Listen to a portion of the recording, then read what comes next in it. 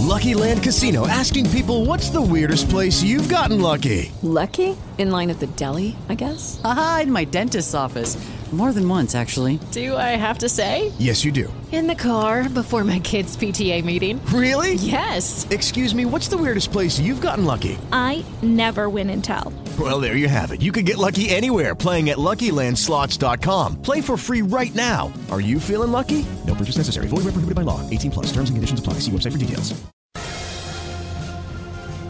It's time for Hawk Central. From the Des Moines Register and 1460 KXNO, Des Moines Sports Station. Pushing the JV out of the studio and the varsity takes over. Mark Emmert, Chad Leistikow, and me, Ross Peterson, talking Hawks. It's a Hawkeye state. Oh, man. Dropping the bombs early. Mark Emmert, how are you, sir? Good to hear from you. I'm doing not as well as you, but I'm doing okay. Yeah, I'm a little bit fired up. Chad and I were just talking about it. My coffee shop had a special on depth charges, $2 depth charges today, so I'm a little bit hopped up on espresso here for 5:30 on a Wednesday night. Chad Leistikow in studio with us, as he is most weeks. Thanks for coming in, man. You set up another great show for us here. Yeah, looking forward to it. We have a really fun topic coming up at 6 o'clock. I had a blast putting this together. I hope Mark and Chad did. I'm glad to hear that. Mark, I hope you enjoyed this in as much as Chad and I did. Yeah. Our top 8 moments of what were the biggest moments of this Hawkeye football season. And Chad got to see my list. I haven't seen his or Mark's, obviously. And we already know we're going in very different directions for some of this. That's going to be a really fun conversation. We can, of course, take your phone calls at 284-5966. A couple of news of the day things. Of course, the fun news for Hawkeye fans, Matt Vandenberg gets another year of eligibility. Chad, I think maybe we'll talk about this in our next segment. We'll maybe do some football breakdown, talk about Greg Davis news and Matt Vandenberg. Those two kind of coincide, I guess. Yeah, that's true. But the news of the day, we really have to go to Mark Emmert. He was our man on the scene last night for Handshake Gate. Mark, yeah, I'm already tired of talking about this. I mean, when Chris came in today to start the show at 3:30, when we came in and we just kind of were doing our pre-show meeting, first thing he said to me was, "Man, I'm already tired of talking about this." Wow. And I think that's a lot. So I don't want to spend too much time talking about this. And Chad, I'm sure you feel the same way after a day of reading Twitter. But, Mark, just kind of walk through us what your reaction was last night, maybe what your vantage point was, and how this unfolded for you last night. Yeah, it was weird because Chad knows this too. At the end of a game like that, when it's pretty much already decided, you're basically filing a story. Especially that game got over at 10-10, 10-15. So I didn't see the Bohannon technical, like what caused that. I just kind of looked up when I heard that. And then I did see the hard foul on Jock, and I could tell McCaffrey was getting a little upset with that.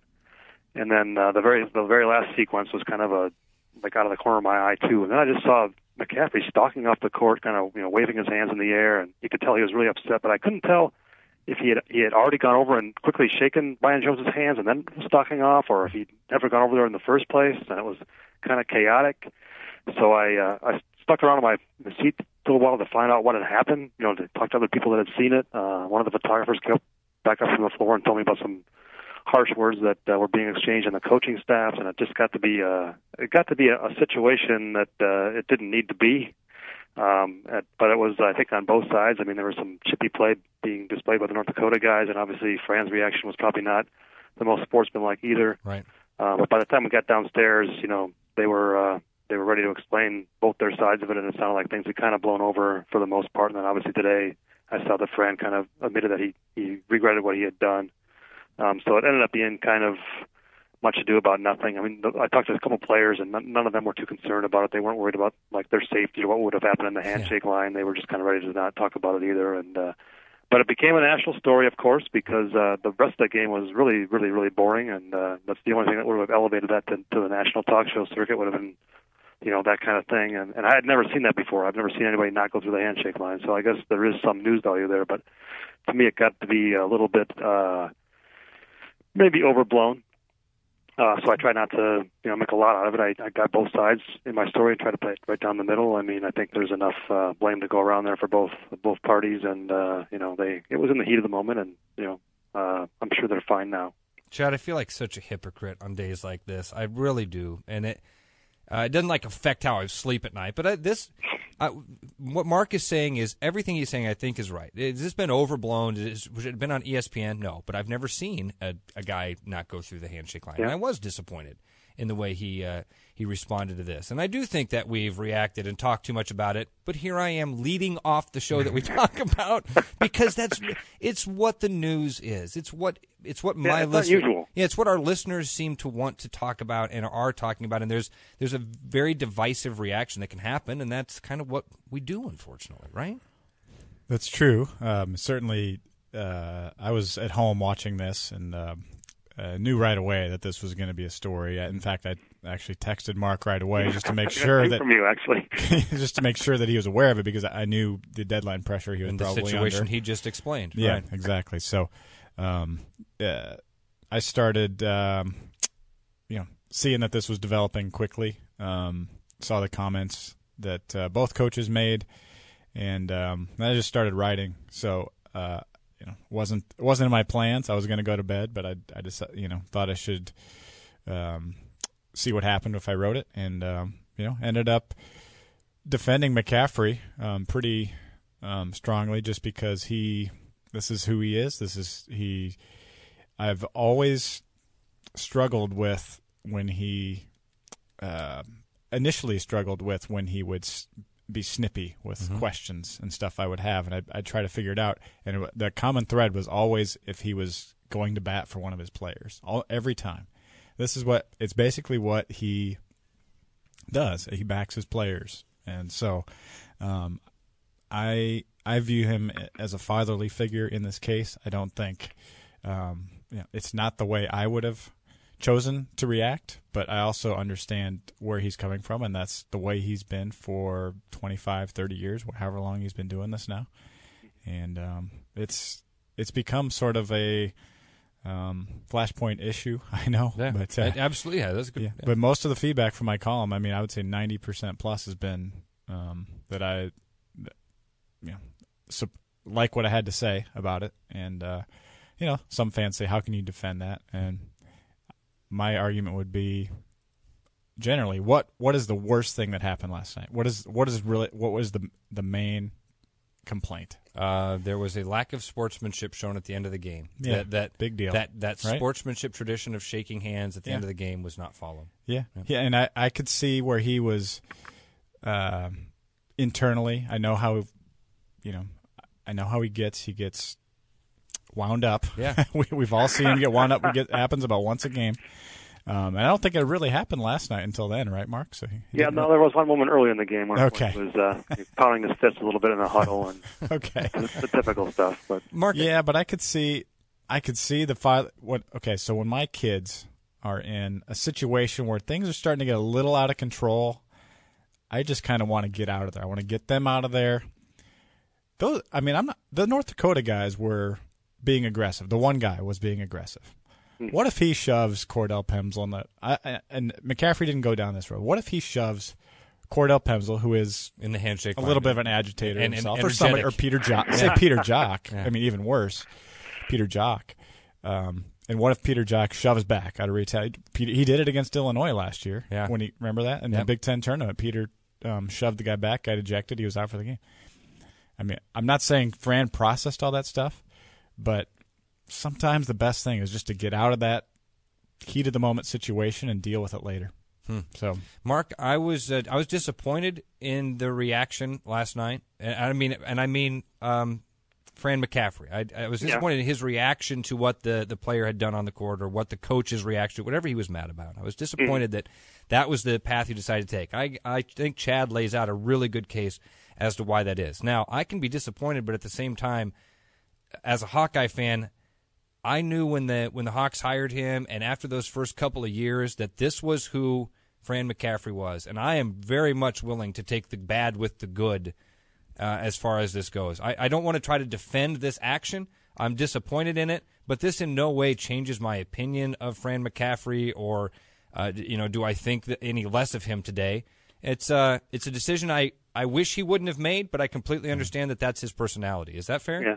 Yeah, I think he's a little disappointed in himself too. You could tell he was feeling, maybe a little apologetic last night. And I've been there, Coach. I've been there. He's a guy that has to kind of walk it back every once in a while. Yeah. You know that. Yeah. It's funny. I talked to a guy that covered him out east, and he did this 2 or 3 times at Siena. Oh, really? He came off the court. Oh, yeah. There were twice where they didn't go through a handshake line, and one other time where he got really mad at an opposing player for stealing a pass at midcourt after the game was, his guy was trying to dribble the game out, and he stole a pass and went down and made a layup so he got to his scoring average, the other player. And the guy said he looked like Fran wanted to kill the kid because it was just a really classless thing that the kid on the other team did. So, he's had these moments, and we've seen him, and, no one was hurt. I mean, nothing, the North Dakota coach was, fine afterwards, and wants to play here again, and it all kind of blew over pretty quickly. But in the heat of the moment, he lets his emotions get a hold of him, and maybe he walked off the court because he was afraid what he would do in the handshake line. I mean, maybe he didn't want to have a confrontation at that moment with the other team, and I mean, so you just don't know what's going through his mind. But Chad's right. I don't think he thought this through. I mean, I don't think he sat there for like 10 minutes weighing the pros and cons. I mean, that was just his reaction in that moment. It's captured on cameras. If he weighs pros and cons that fast, Fran's a pretty quick thinker. I mean, but I think it was a culmination of the 3 things that happened. It wasn't just the one thing at the buzzer. I mean, you could tell he was stewing for a little while over just the whole end game situation where that game should have ended 3 times before it did. Right. It was like a Lord of the Rings movie. You know what I mean? It just kept dragging out, and that foul on Jock is just like you let 20 seconds. Hello, it is Ryan, and I was on a flight the other day playing one of my favorite social spin slot games on ChumbaCasino.com. I looked over at the person sitting next to me, and you know what they were doing? They were also playing Chumba Casino. Coincidence? I think not. Everybody's loving having fun with it. Chumba Casino is home to hundreds of casino-style games that you can play for free anytime, anywhere, even at 30,000 feet. So sign up now at ChumbaCasino.com to claim your free welcome bonus. That's ChumbaCasino.com and live the Chumba life. No purchase necessary. VGW. Void where prohibited by law. See terms and conditions. 18+. Off the clock, and now you foul. So it was one of those things, but it happens. And Iowa won the game. And the thing that I would say is, now people know you can get the Fran, like he got under his skin. Like they say, never let him see his sweat. Well, he lets you see him sweat. Right. These are the kind of things that bother him that don't bother other coaches. And he could have gone through the handshake line and pulled Brian Jones aside, said, hey, you know what, I really didn't appreciate that. And I think Brian Jones might have agreed with him, eventually, maybe not in that moment. But the guy I felt bad for was Kirk Spearow. Had to kind of stay out there and kind of explain it all to Brian Jones. And there was a little bit of an exchange there before they calmed down too, because you could tell Brian Jones was kind of like, what's going on? Like, I couldn't tell if that was Rowe or the assistant. I couldn't tell who that was out there. That was kind of stuck in the middle. And if you could read the lips of Brian Jones on the camera, which you can, there was some naughty words being exchanged there for a second. 284-5966 if you'd like to join in the conversation. Mike finds us there. Mike, thanks for calling Hawk Central here on KXNO. How are you? Good. Well, I kind of supported what Fran did last night with everything that had happened in the last 30 or 40 seconds, and the people that don't support him, that's fine. But I don't know whether Chad or whichever one said it there, but I feared more that Fran would go do the handshake and things could have got even more spirited. Yeah. I like that word, spirited. It was probably the best of both evils. As you could tell, when Sparrow was out there talking to Jones obviously was not being apologetic for what happened. Don't tell me that he didn't know what the hell was going on. He knew exactly what was happening. He wasn't apologetic to Sparrow. I damn well can tell you he wouldn't have been apologetic to McCaffrey if McCaffrey would have confronted him there. So probably the best thing was what actually did happen. But I do have a question. When the officials went to the replay, when Hooker was tugging and pulling and shoving Bohannon to force Bohannon into doing a retaliation, what the hell is the deal? And don't give me this second guy always gets caught. They went to the replay, saw what prohibited it, and then called one foul on one player. That was ridiculous. They both should have been called with a foul, Hooker with a common foul, and Bohannon with a technical foul. The officials were just as much to blame for this, and I really would like to know whether you guys think Fran apologized because he was forced to by either the Big Ten or Florida or whether he sincerely meant this. So I'll hang up and listen to you. Thanks, Mike. Appreciate it. Mark, I'll let you handle that. This apology, do you think that this came from Fran, or do you think this was something that he was asked to do? That's a great question. I was wondering if Marta might have said something too, but I actually think it was from Fran. Because those guys know each other, and you saw his comments to Jeff Goodman. I think by the morning he probably realized how that was playing on national TV, and that, it wasn't a good look. And I'm sure Mr. Jones apologized as well. I mean, he said he was going to talk to his player, and that's not the way they coach him. And things just got a little heated there. You see it before in sports. I used to cover hockey. You see this pretty much every night. And that sport, it kind of reminded me of that. Actually, North Dakota's a hockey school. Maybe that's where this is coming from, because they had a problem with their last game too, with some guys getting ejected. So it happens, and the thing is, it dies down really quickly. Right. Usually, it's not going to linger. Chad, this is our basketball version of the Ferentz contract extension. Instead of us talking about a winning streak, instead of us talking about a team that is kind of changing expectations, 5 in a row, playing good basketball, we just spent 15 minutes talking about that. And we did. The phone's still ringing. Guys still want to talk about this, the handshake gate. When we get back, we are going to talk a little bit about this team that's won 5 in a row. How'd they get to this point? What's up next? 4 in a row. I'm sorry. Tomorrow, Delaware State. Maybe I'm already looking past Delaware State. Mark Emmert's usually the guy that warns me of these apocalyptic Hawkeye losses on the horizon, and we'll see. Okay, good. See, it's just going to be 5 in a row. Good. So it will be 5 in a row when after tomorrow night. We'll preview that game. We'll talk about this team, and again, some good football news today. Matt Vandenberg going to be back in Hawkeye uniform next year. We'll talk about that and more as we roll along with Hawk Central here on 1460 KXNO. It's Hawk Central from the Des Moines Register and 1460 KXNO. Welcome back to Hawk Central here on 1460 KXNO. We've got Mark Emmert joining us on the phone, Chad Leistikow from the Des Moines Register in studio with us. A lot of talk so far, what the conversation of the day was amongst most sports fans in Iowa with the lack of the handshake line last night. We'll move on from that because there's still a lot of positive things and some positives to take away from last night's game. I felt, Chad, we haven't had a chance really to even go to talk about the UNI win. Right. So maybe we should go back and bigger. Let's handle these things in chronological order. Mark, we'll go back and talk about a nice Big Four Classic win. I expected that game to be a nail-biter. I thought that it would be a low-scoring game. They'd be able to keep Peter Jock in check, and it'd be on some of the freshmen to really pick it up. Peter had an awesome game, looked like the kid that we've talked about being drafted in one of those rounds of the NBA draft, looked like a guy that can carry a team, and Iowa just looked like a better team the entire game. Yeah, that was really surprising, the margin of victory. They just completely dominated that game, and I did not see that coming either. I thought Northern Iowa was a better team than that, and they may be, but they sure were not that day. Chad, biggest surprise on Saturday to me was just the physicality of that Iowa defense. That Iowa's defense was able, and I know Northern Iowa, they're not known as an offensive juggernaut by any stretch, but I thought for us being concerned about that defense just weeks ago, the defensive performances that they've put up here recently have been fantastic, and UNI was maybe the best of those. Yeah, it's interesting. Iowa scored 44 points in the Big Four Classic a couple of years ago against Northern Iowa. This time they gave up 46 to Northern Iowa, and it was a three-pointer by some guy in the last minute that got it to 46. So, yeah, excellent defense. I thought I feel like I just see Jordan Bohannon, even though he's not scoring didn't score a ton in that game. I think he had 6 points, 6 assists, really coming into his own to me at point guard. I do think he's playing better defense. I think Pemsl was 5 for 5 in the game, and Nicholas Baer was outstanding. I didn't jinx him with my column last week. He was good. He was good. Yeah, I know we're going to get to it, but he was good again last night too. I mean, that same sort of energy, and he's flying around the court. The ball seems to be finding him. It's fun to watch. Well, it's just these guys have kind of nailed, starting to find their roles, and that was going to be kind of one of the big challenges this year is how do the pieces come together, and I think they are starting to come together. Mark, you had something you wanted to add there out there. I just want to mention that Bohannon has led the team in minutes played the last 2 games, which I find really stunning because we were thinking about can he hold up? Can he play more than 20 minutes a game? Now he's playing, 31 to 35. That's a great stat. Yeah, wow. Yeah, isn't that crazy? But anyway, what was your question? I'm sorry. No, you were. I knew you wanted to jump in something there with Nicholas Baer. I'm sure it was the stat about Bohannon. But Chad talks about how everybody's kind of finding their role right now.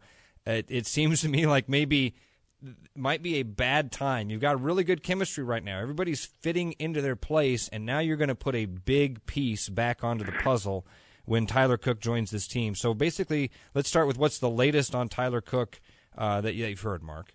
Yeah, he's not playing tomorrow either. I think that was the plan all along, was to wait till the Purdue game, and they just kind of, didn't want to just go out and say that outright. They give him a chance to come back. But, he hasn't been practicing until this week, and it's not fair to him, I think, to throw him back in there. They don't need him.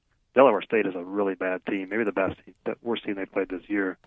Mm-hmm. They didn't really need him last night. North Dakota was, they made it a little bit closer than they should have, but it wasn't a good team. So I think he'll be back to Purdue, and they're going to need him against Purdue because Purdue has a pretty solid front court, as you guys may have seen. Yeah. So they're still going to need Tyler Cook. He's still, I think, the most talented of their freshmen. It's just really, I think, positive for the other guys that they've gotten a chance to show what they can do, especially Pemsel, in his absence. And I think we talked about this maybe last week, and I know Chad and I have talked about this, but that's a really good combination, Cook and Pemsel, when they can spell each other. I'm still not sure they can play together heavy minutes, but if you can get 25 out of Cook and 15 out of Pemsel, and that's a really productive position right there. Man, I'm really trying to think of a way that you could put both of them on the court at the same time. I'm hoping Fran has found. I think they will. I think they'll both be in the 20s. Two lanes. I like that, Mark. Yeah, I mean, that will be just like we see, Bohannon and Williams at times. I just don't think they can do that heavy minutes. I just unless they put Cook out on the wing. Yeah. And real quickly with Williams, man, I still see a role for him with the way that Fran throws out that. Three-quarter court trap from time to time. Mm-hmm. That seems like an ideal spot for Christian Williams. Just that long defensive presence in the backcourt seems like that's a great spot to be able to utilize him. And maybe I'm overthinking this Christian Williams thing, but I still think that there's a spot for him, kind of as that defensive replacement late in games. Yeah, I think and obviously Bohannon can play 40 minutes, so you're going to need him, for maybe 8 minutes anyway. And you're right, defense is his strength right now. He's just so passive on offense. Him and Dom Ewell at both that they're kind of getting supplanted. I mean, even Brady Ellingson is starting to take over more of a role. Couple nice shots last night. Yeah, 10 points, and I mean, no turnovers. Play a little better defense. If they get that out of him, then Williams' role starts to get a little decreased. Okay, so we got to wrap up here, but I think this team is back into the bubble conversation, NCAA tournament. I know we said they were out of it a few weeks ago, but I think the way they're playing now, I don't think it's impossible. Chad, I would completely agree with you. Mark, you don't think that's crazy, do you? That this is a team that could play their way to the bubble again? Yeah, I'm not that optimistic. Okay, it's not crazy, no. Yeah, okay, that's what I'd say. And I'm the crazy optimist. I'm just saying here. It's becoming more possible. We got a fun topic coming up here in about 4 minutes here on Hawk Central on 1460 KXNO. It's Hawk Central from the Des Moines Register and 1460 KXNO. About 20 minutes here left of Hawk Central here on 1460 KXNO. We've got Mark Emmert, Chad Leistikow. I'm Ross Peterson. Let's do some football talk. Seems like football season, where basketball season is gearing up so fast. We're forgetting quickly about football season. Hey guys, it is Ryan. I'm not sure if you know this about me, but I'm a bit of a fun fanatic when I can. I like to work, but I like fun too. It's a thing. And now the truth is out there. I can tell you about my favorite place to have fun. Chumba Casino. They have hundreds of social casino style games to choose from with new games released each week. You can play for free anytime, anywhere. And each day brings a new chance to collect daily bonuses. So join me in the fun. Sign up now at ChumbaCasino.com. No purchase necessary. VGW. Void where prohibited by law. See terms and conditions. 18+. Get that kind of 2 or 3 day reminder around the bowl game that, hey, Hawkeyes had a really good football season.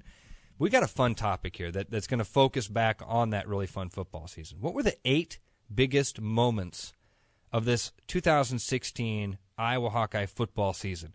Mark, Chad, and I have each come up with our own list. We haven't talked to each other about them. We're going to do that here in just a few minutes. But real quickly, Chad, some news that should lead into this, because some news that affects the 2017 Hawkeye season. Yeah, I had a sit down with Kirk Ferentz last week, and I know a lot of people listening to this probably already have read that column and know this, but I think it's worth us discussing that Greg Davis is coming back next year. I mean, and Ferentz said he sees no reason why he wouldn't. Okay, so I think there's a lot of fans that would say otherwise, like 120th in the nation in offense, but as you and I were talking off the air, Ross, and if you listen to Ferentz's explanations, I would encourage folks listening to this to hit hawkcentral.com and watch the videos that I posted from that interview with Ferentz. He really goes into a lot of detail about his thought process and evaluation process, and really what it all boiled down to me when I talked with him, tried to understand where he was coming from, is that they just, simply put, they just didn't have anybody to throw to this year. Yeah. And I thought that was I challenged him a little bit on that. Said, this is a developmental program. Why don't you have more receivers that have developed?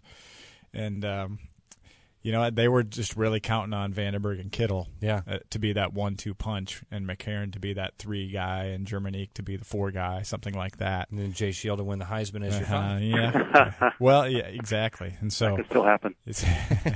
So anyway, that's what he's. I think that's where everything is landing. He's happy with his staff, and I don't know. What do you guys think? I'm happy with it. I have never thought that. I've never been on a hate Greg Davis run in my life. I've always thought that this is more Ferentz's system than Greg Davis's system anyway. But that's not the conversation. I have no problem with Greg Davis coming back. I thought your interview, Chad, you did kind of press him on it. You even asked him about Bobby Kennedy, the wide receivers coach. I thought his answer on that was great. Now, Ferentz is never a one-word answer kind of guy. He usually is okay with opening up, but this is the really cool part about your sit-down with him.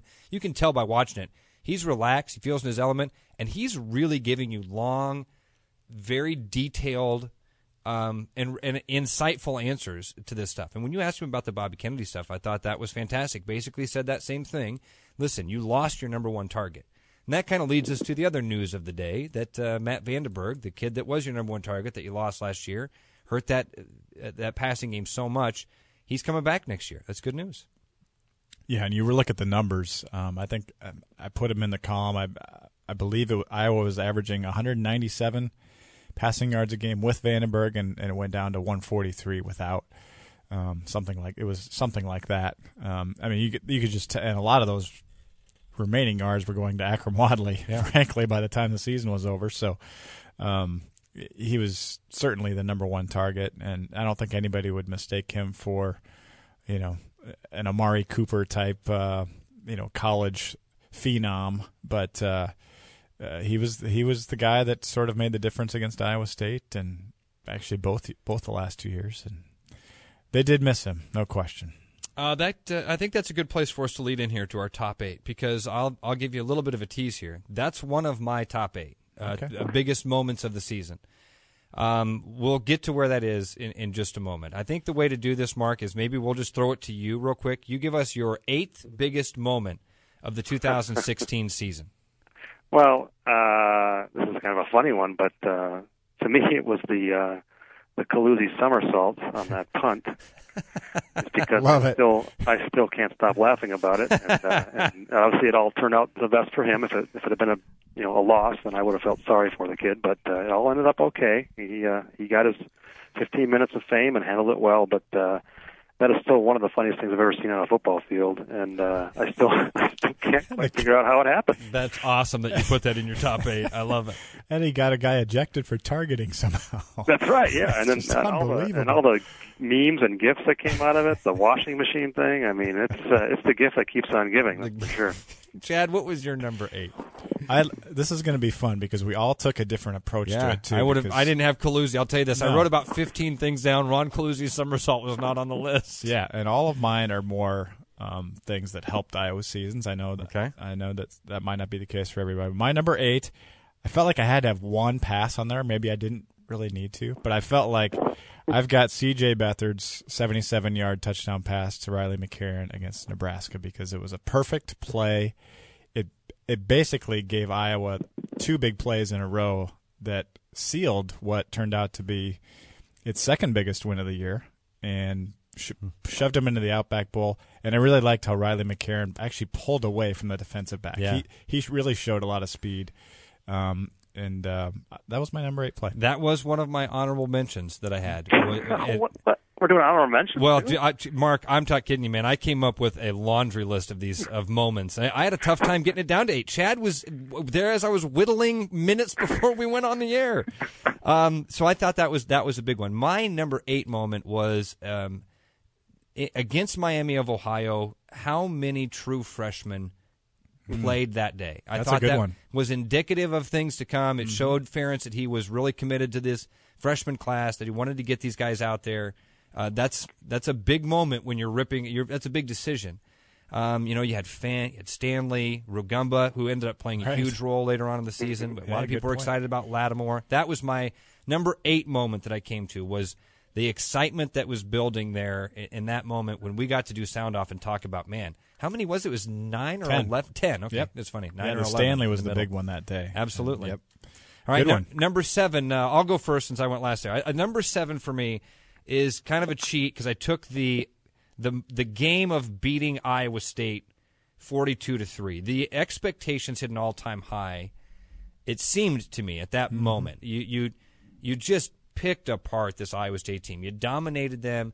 It showed what Iowa was capable of. I think it showed Hawkeye fans that the ceiling could be really high for this 2017 season. To me, specifically, and I thought when you said you put one pass on there, when Vandenberg hooked up, or when CJ hooked up with Matt Vandenberg in the second quarter to go up 21-3, it was early in the second quarter, and everybody, I felt at least, like you breathed a little bit deep and went, wow, this Hawkeye team is really good. That was the number 7 moment that's for good. me. They were 10th in the country at that point. That's right. Ferentz was fresh off his new contract. My 7 is actually a little bit of a cheat as well. It's Josie Jewell. And number 1, him running down Alan Lazard from across the field, tracking him down from behind and catching him, keeping him out of the end zone. I thought that was kind of the one-man. This was sort of my Josie Jewell one-man show moment. And then the real moment that I'm ranking number 7 is his one-man goal line stand against Rutgers. When it's 0-0 game, when Rutgers oddly didn't kick a field goal after Iowa oddly didn't kick a field goal in the red zone. A lot of oddlies in that game. Jewell basically single-handedly stopped 4 plays in a row. Iowa turned around and scored a touchdown before halftime to go up 7-0 that game. And that was a win coming off North Dakota State. They really needed. So Josie Jewell kind of saves the day. All right, Mark, you already got your Calusi somersault out of the way. What's number 7 for you? More Calusi. Okay. I'm just kidding.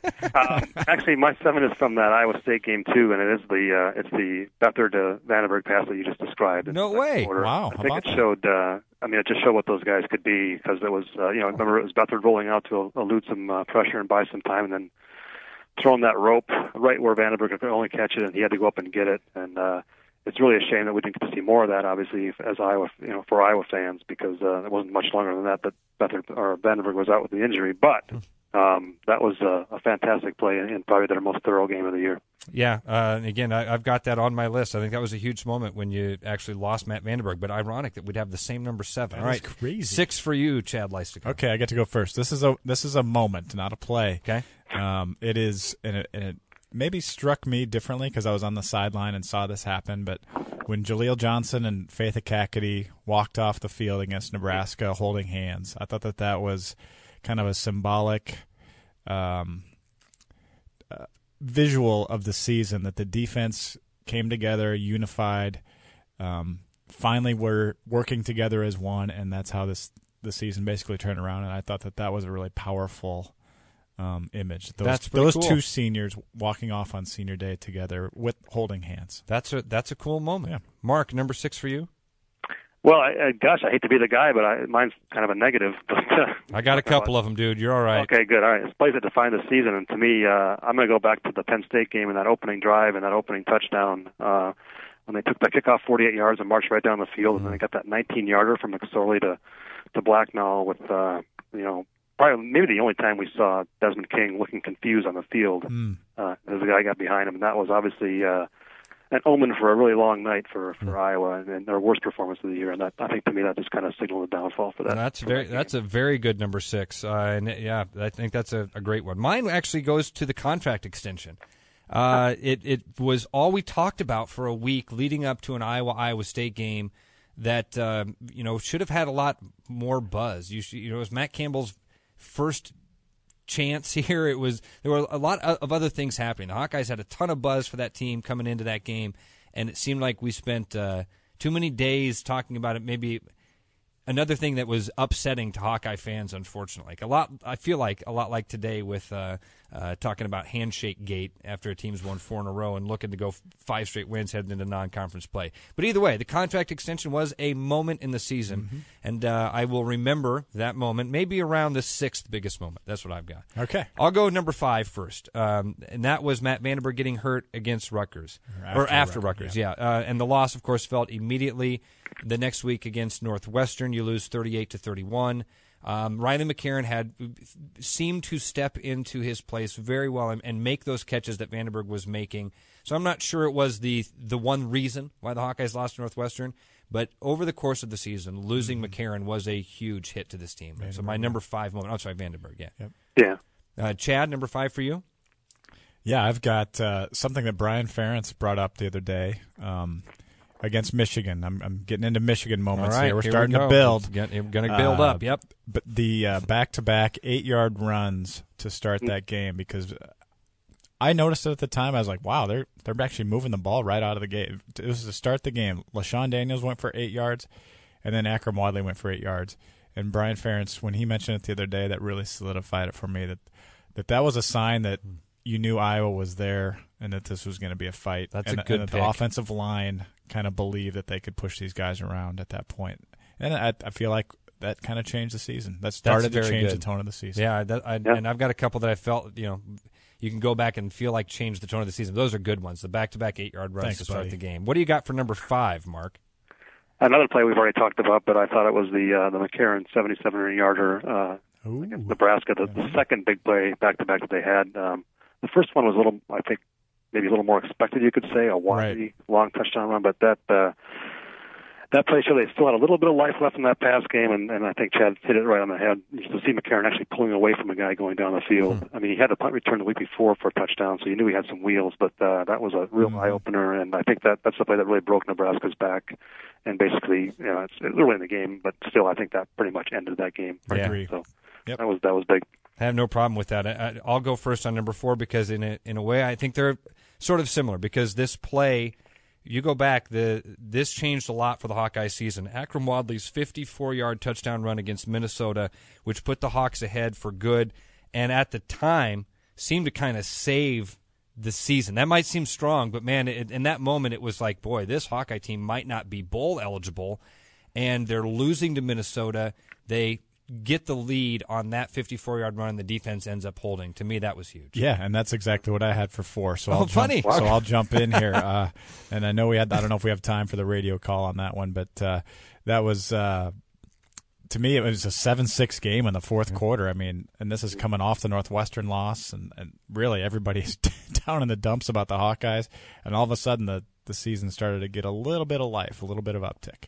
5.5 to go in the game. Here's Wadley, breaks through a hole. He's loose. 40, 35, 30. We're not going to catch him. 20, 10, touchdown Iowa! Touchdown Hawkeyes! And Iowa has the lead back. That's nice. All right, Mark, what do you have for your number 4 moment for the Hawkeyes this year? I actually got a defensive play. I'm going to go back to the Rutgers game when it was a 7-7 game in the fourth quarter, and Brandon Snyder stepped up to not only force a fumble but also recover it in Rutgers territory, I think at the 24 maybe.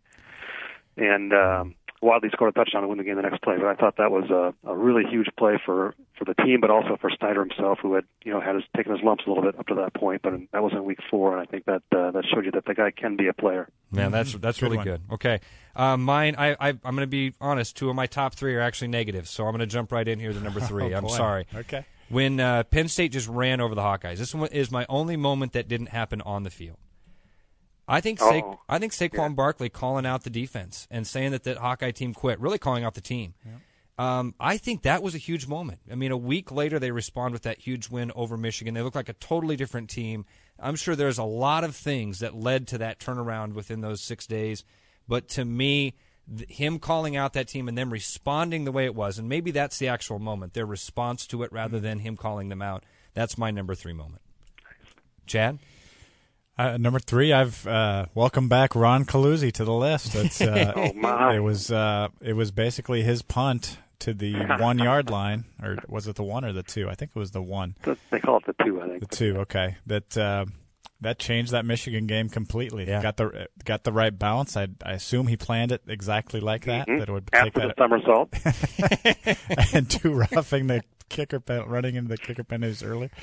And then of course Jaleel Johnson followed up with the safety that in a 10-0 game that really changed that game. Yeah. Just the whole course of that game to make it 10-2, and that's what I had for number 3. Caluzzi and Johnson, the odd couple. I like that. And as we talked about, Mark, on Hawk Central that week, as we were kind of breaking down the best moments of that game, I think it's fair to put those 2 as kind of one moment, and that's another one that was in kind of my honorable mentions. It should have been up there. Well, because I already had anyway. No spoilers. What do you got for number 3? I got another negative play, unfortunately, going back to the Wisconsin game in the fourth quarter when it was 14-9 and Wisconsin was trying to chew up the clock, and that 3rd and 1 play that Corey Clement got out and got past Jewell on. They contained him pretty much that whole game, and that was the one play. He got 34 yards, broke their back a little bit. They ended up running 4 minutes off the clock and getting a field goal to make it 17-9. I just thought that was a big moment in a game that they might have had a chance to win otherwise. My number 2 has caused some disturbance in the force here at the radio station because some guys were mad at me. I ran down my list past AD right before he left. I think the number 2 moment, and what I consider the biggest loss of the season, when North Dakota State gets the pick 6 that changed the entire season to me. That was the moment the rug got pulled out from all the momentum you'd built in 2016 and the beginning of 17 or 15 and the beginning of 16. You rolled up on Iowa State, and a pick 6 against North Dakota State changed the complexion of really the season, I felt like. That's legitimate. Chad, what's your number 2? That's interesting. Yeah, I ended up going all positives except for this one, and it was the Saquon Barkley quote. Oh, good. Okay. So we're on the same page there. And I thought that, again, it was what he said that struck a chord with a lot of guys in that building, that their manhood was challenged. And, I mean, a couple of them have even said that really motivated them. They said, if someone else is seeing that in us, we've probably got to kick our butts into gear. So to me, if he hadn't have said that, I don't know if they would have finished with a 3-game winning streak. This is kind of cool how much we have in common on our list. I'm glad to see this. So that's where I've got number 2. Mark, you're number 2. Well, speaking of in common, I've got one you've already both mentioned already, but it's the 54-yard Wadley touchdown at Minnesota. I thought that was a game that they were in danger of losing that they shouldn't have because they outplayed Minnesota that day, and it didn't look like it was going to happen for them. And I think the thing that was so awesome about that play was just the blocking. I mean, they got so many good blocks in that offensive line, and Kittle himself just drove a guy out of bounds to set that play up. And that's when I knew they had the best offensive line in the country. That's when I voted for him for that award. 54-yarder at Minnesota in week 2. Whatever that was. My number 1 moment, I'm going to assume it's both of your number 1 moments unanimous. Also. This is it. From the 23-yard line, it's a 33-yard kick. Tyler Kluver with a snap, the spot, the kick is on the way. It's good! It's good! Iowa wins 14-13. 14-13. There's a lot more of that call, but Mark, am I right about that? Is that what you had as your number 1 moment of the season? It is not, yeah. Why do you guys always assume you know what I'm thinking? Yeah, I probably should stop doing that. It has never worked out. My number 1 is a play from that game earlier. The Jaleel Johnson safety to me was what turned that around, and I think it was a fantastic individual play from a player who's going to play in the NFL, and I think that's kind of what springboarded him to a really great end of the season. But I don't think. I mean, there's no field goal without that safety. And very good point. No offense to Mr. Duncan, I know he did his job, but to me, the Johnson play was the bigger one. As we've talked about, I also put. I had the audio of the King punt return with the face mask, which was a huge play that moved them down the field and kind of was that aha moment, like you had a chance at this. But definitely, you have to give that Michigan game. That's an iconic. Eight plays from that exactly, game. It's an iconic moment in Hawkeye football history. Absolutely. Yeah, and that was my number 1 too, is the field goal. But when I look at just top 8 moments, I feel like that is the moment that none of those other moments that we were talking about from the Michigan game would have even counted if they lose 13-11. Yeah. I mean, so you had to make the field goal to make that game mean what it meant. And the field storming and all that. Yeah. And that was, exactly. Man, this was a fun topic. Yeah. This is Chad. Field goal wasn't perfectly true, by the way. I've watched that several times. It kind of hugged that right upright a little bit. It wasn't as perfectionist.